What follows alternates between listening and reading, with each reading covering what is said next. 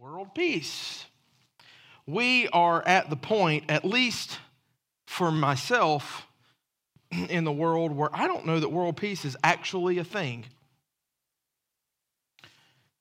Seems like more and more that world turmoil is the thing that is most commonplace in our lives. And at least for America, the last 20 years or so, our country's been at conflict. Now we've got pandemics and what I would call roller coaster gas prices, social conflict, political conflict. The list could just go on and on and on about the things that are twisting our world up. It's to the point where I think I understand some things in the Bible that I've never understood before, specifically from the book of Revelation. I understand now, or at least I think I understand, why the armies are coming back on horses. Because gas prices.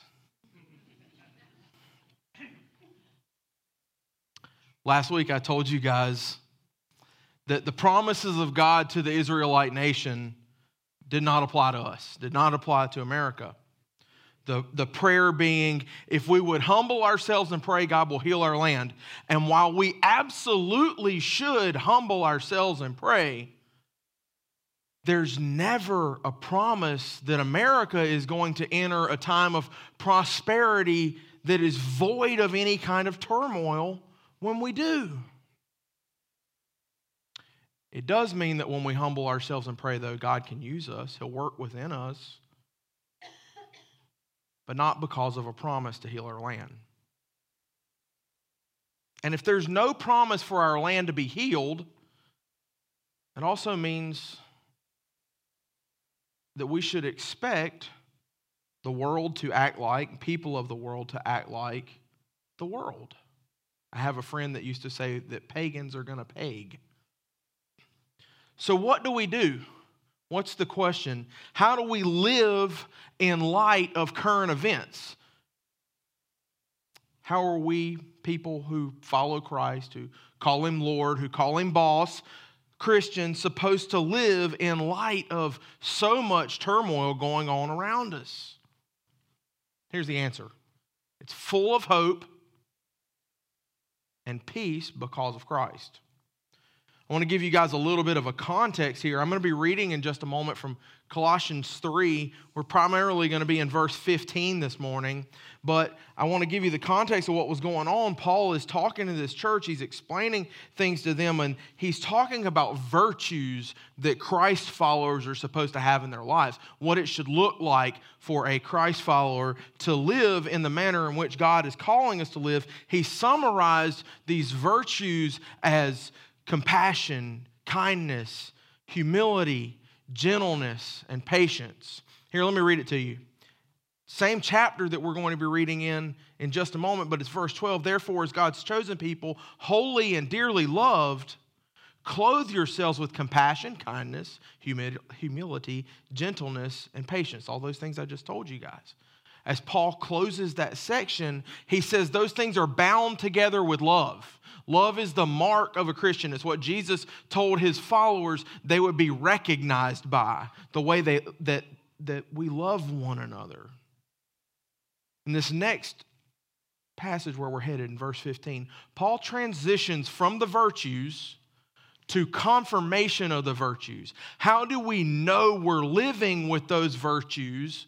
How do we know those are the things that are predominant in our lives? So with that, let's get started. The first phrase here, let the peace of Christ rule in your hearts. As I've looked at this passage, I've realized that there's basically not a single word that's not important. Let is something, most of the time we just kind of blow across. But that word implies that there's something else. If we have to let the peace of Christ be the thing that rules, it implies that if we don't do that, something else could rule. I don't know how many of you in the room are on social media or how many of you pay attention to national news, the 24-hour news cycle, but if you dig into those things, if you allow those things to consume your life, the peace of Christ will not be the thing that rules you. You will literally become attached and aggravated and anxious and twisted up because of things that are going on in the world that so invade our lives.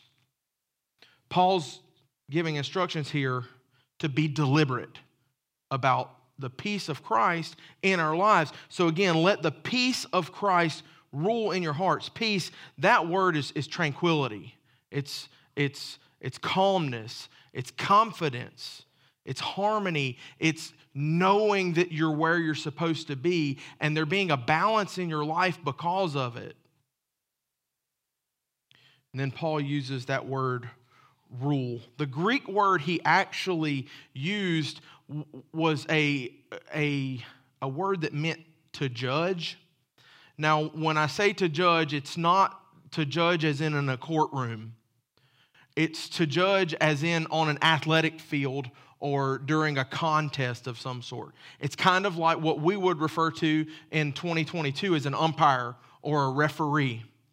So Paul has started this passage saying that the peace of Christ, the calmness that comes by following Jesus, is the thing that should call the shots in our lives. That's what umpires and referees do. While you may have a team manager or a team captain that's on the field calling the shots for the team, the referee is the one calling the shots for the contest. They're the one that says this is fair play, this is a score, this is a foul. The peace of Christ in our lives needs to be that thing that calls those shots for us. When we're being obedient to God, we can experience peace. But when we step outside of His will, we should expect to not have peace. If I were to keep using that sports analogy, if there was somebody on a football team and they were to miss a block or miss a tackle, miss an assignment on a play, peace would be void in that instance because they weren't doing what they were supposed to do. Instead, shame would likely be the feeling they were experiencing because all eyes were on them. They let their team down. In baseball, if you miss a catch or you throw a wild pitch. In soccer, if you just miss, I don't know how soccer works. If you trip over the ball, because that's what I would do. In basketball, you double dribble. Whatever the sports analogy is, y'all get the point. You miss your role, what it is you're assigned to be doing, and peace is not, you feel red and flushed and hot and just aggravated. It's not peace. That's where Paul is going with this use of an athletic term, that when we are doing what God calls us to do, we can experience peace. And when we're not doing what we're supposed to do, we're not going to experience peace. Now the question becomes, can you be living outside the will of God and experience peace? Can an umpire be wrong, essentially? Kind of. The answer really is yes. Most of us have heard of the story of Jonah and the whale. Jonah, we know God told him go to Nineveh and prophecy against them, and Jonah said no. But not only did Jonah say no, he wasn't, if somebody told me do something and I said no, anybody who's got a 2-year-old, there's a difference between no and turning and running. Jonah was on a boat. He left. He's like, nope, I'm gone. I'm not taking any part of this.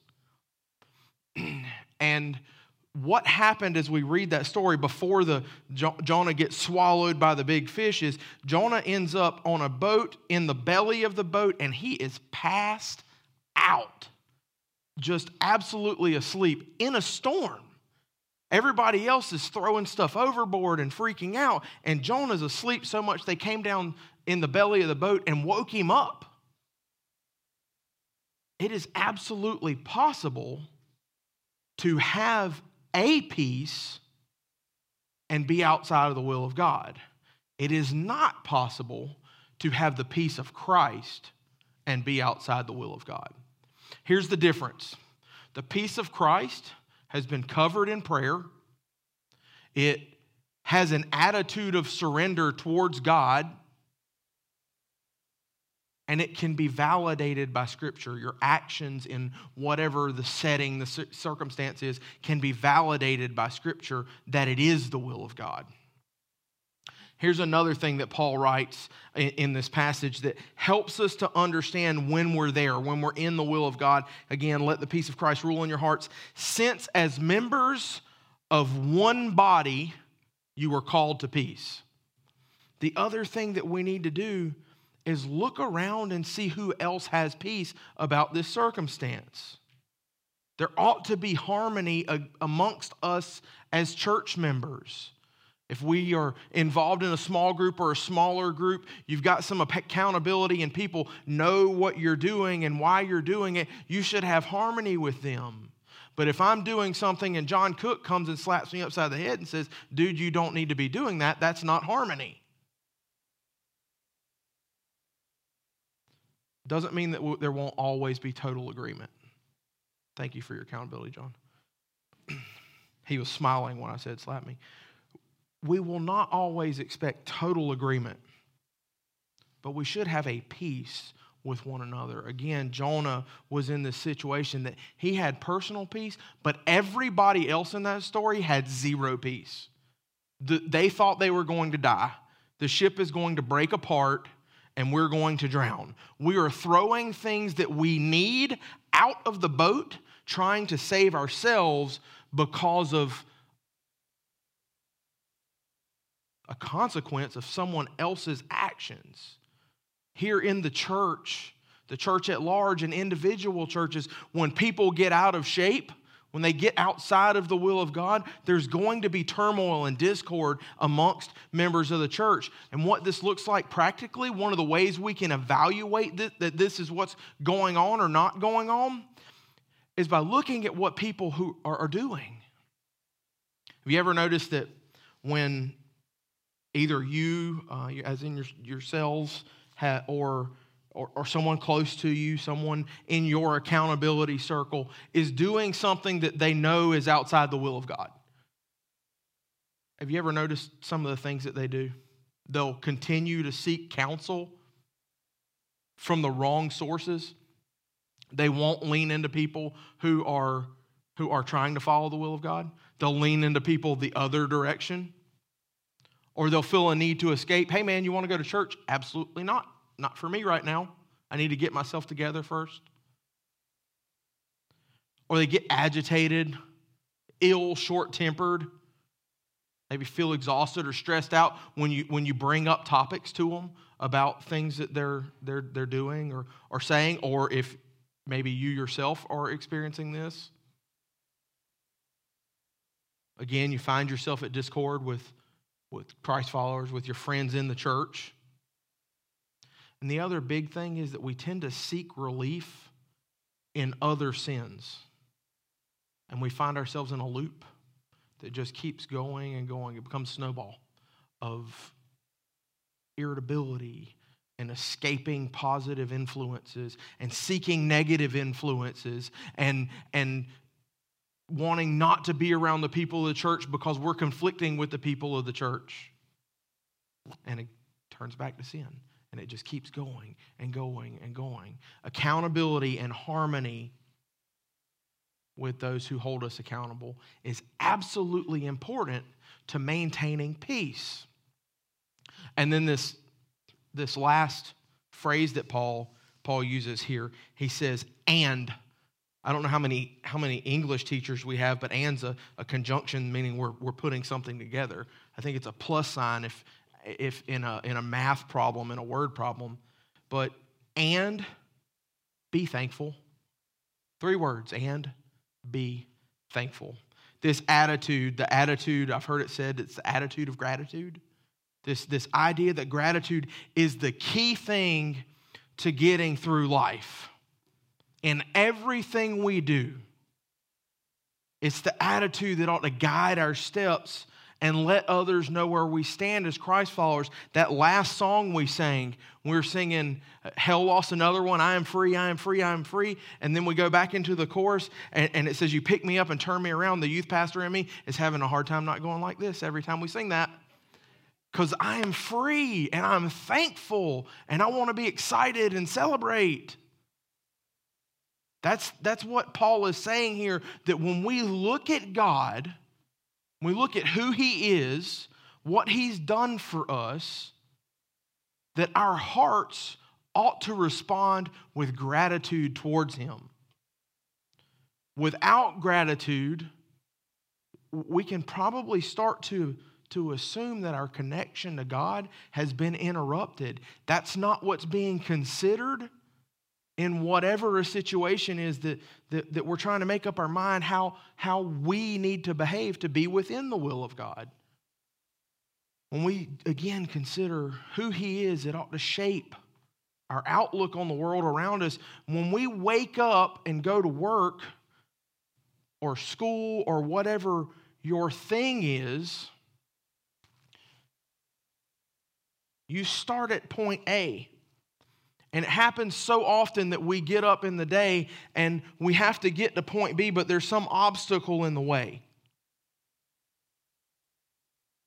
Thankfulness is the thing that we need to guide us as we move from point A to point B.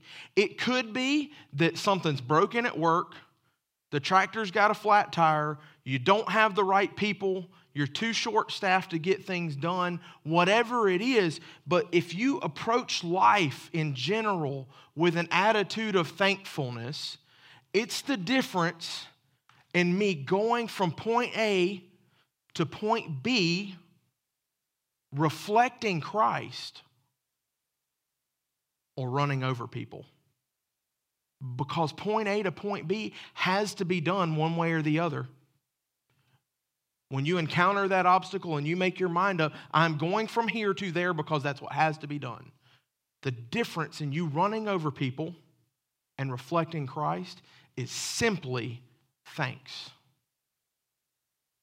And when you allow thanks to be the thing that guides you, when you allow thanks to God to be the thing that guides you, it influences the way you operate everywhere you go. So how does this connect to current events? It's quite simple, really. If you've experienced an authentic relationship with Christ, you ought to be different. You should have hope. Hope because of now. Hope for now. That you can live a life that honors Christ. Your work, your decisions, your relationships, your family, everything that you do can be guided by that hope, which then turns into thanks. You should have hope for the future, regardless of what happens on this earth. If you have an authentic relationship with Christ, your eternity is secure. The hope should give us an inner calm. It should give us a way to exist and to exist with others that leads us. No longer is it the things that politicians do that lead us.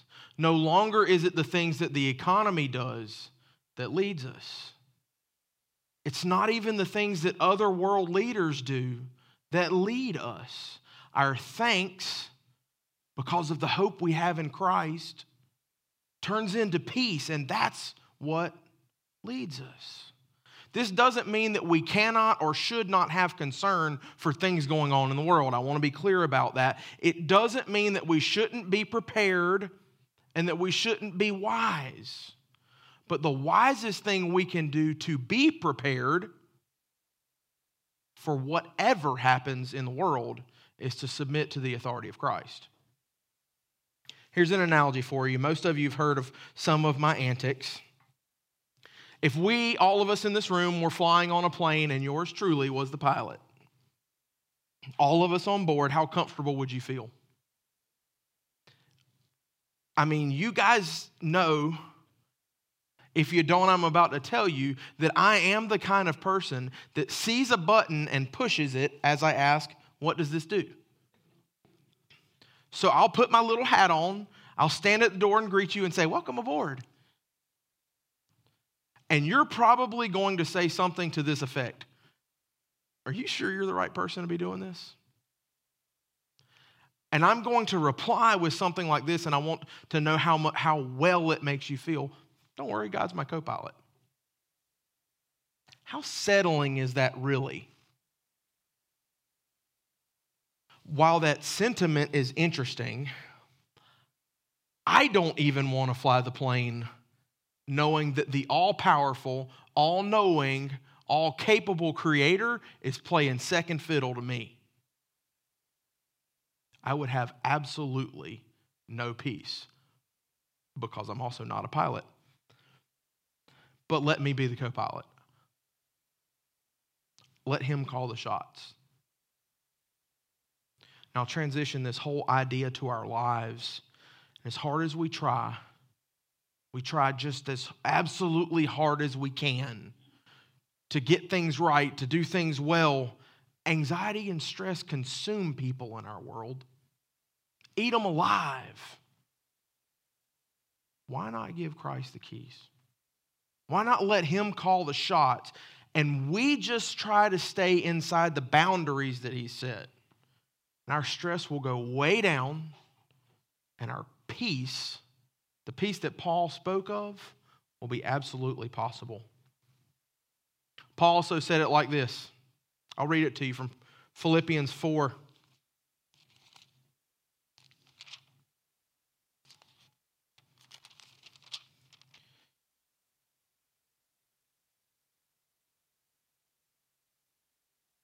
I am not saying this because I am in need, for I have learned to be content, whatever the circumstances. I know what it is to be in need, and I know what it is to have plenty. I've learned the secret of being content in any and every situation, whether well-fed or hungry, whether living in plenty or in want. Paul's source of strength is Christ. This is from a man who was likely in prison when he wrote the letter that I just read and the letter we focused on today, Philippians and Colossians. He's beaten, abused, and likely facing, knowingly, his own execution. That's the power of allowing Christ to rule. That's the peace that Paul's talking about. Next week, we're going to look at another person who allowed Christ to rule in the worst of situations. When we do that, peace again is possible. Regardless of what's going on in the world around us, when we submit to him, we can have peace. And it can be the thing that rules us instead of the world ruling us. Let's pray.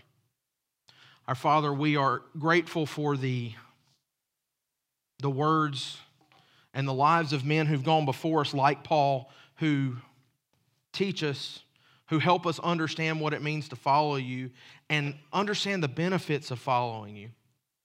Father, we do pray for our world. We pray for things going on around us, Father, but we also pray that we submit to you, that we recognize what you can do in our lives, and Lord, because of the work you've done already,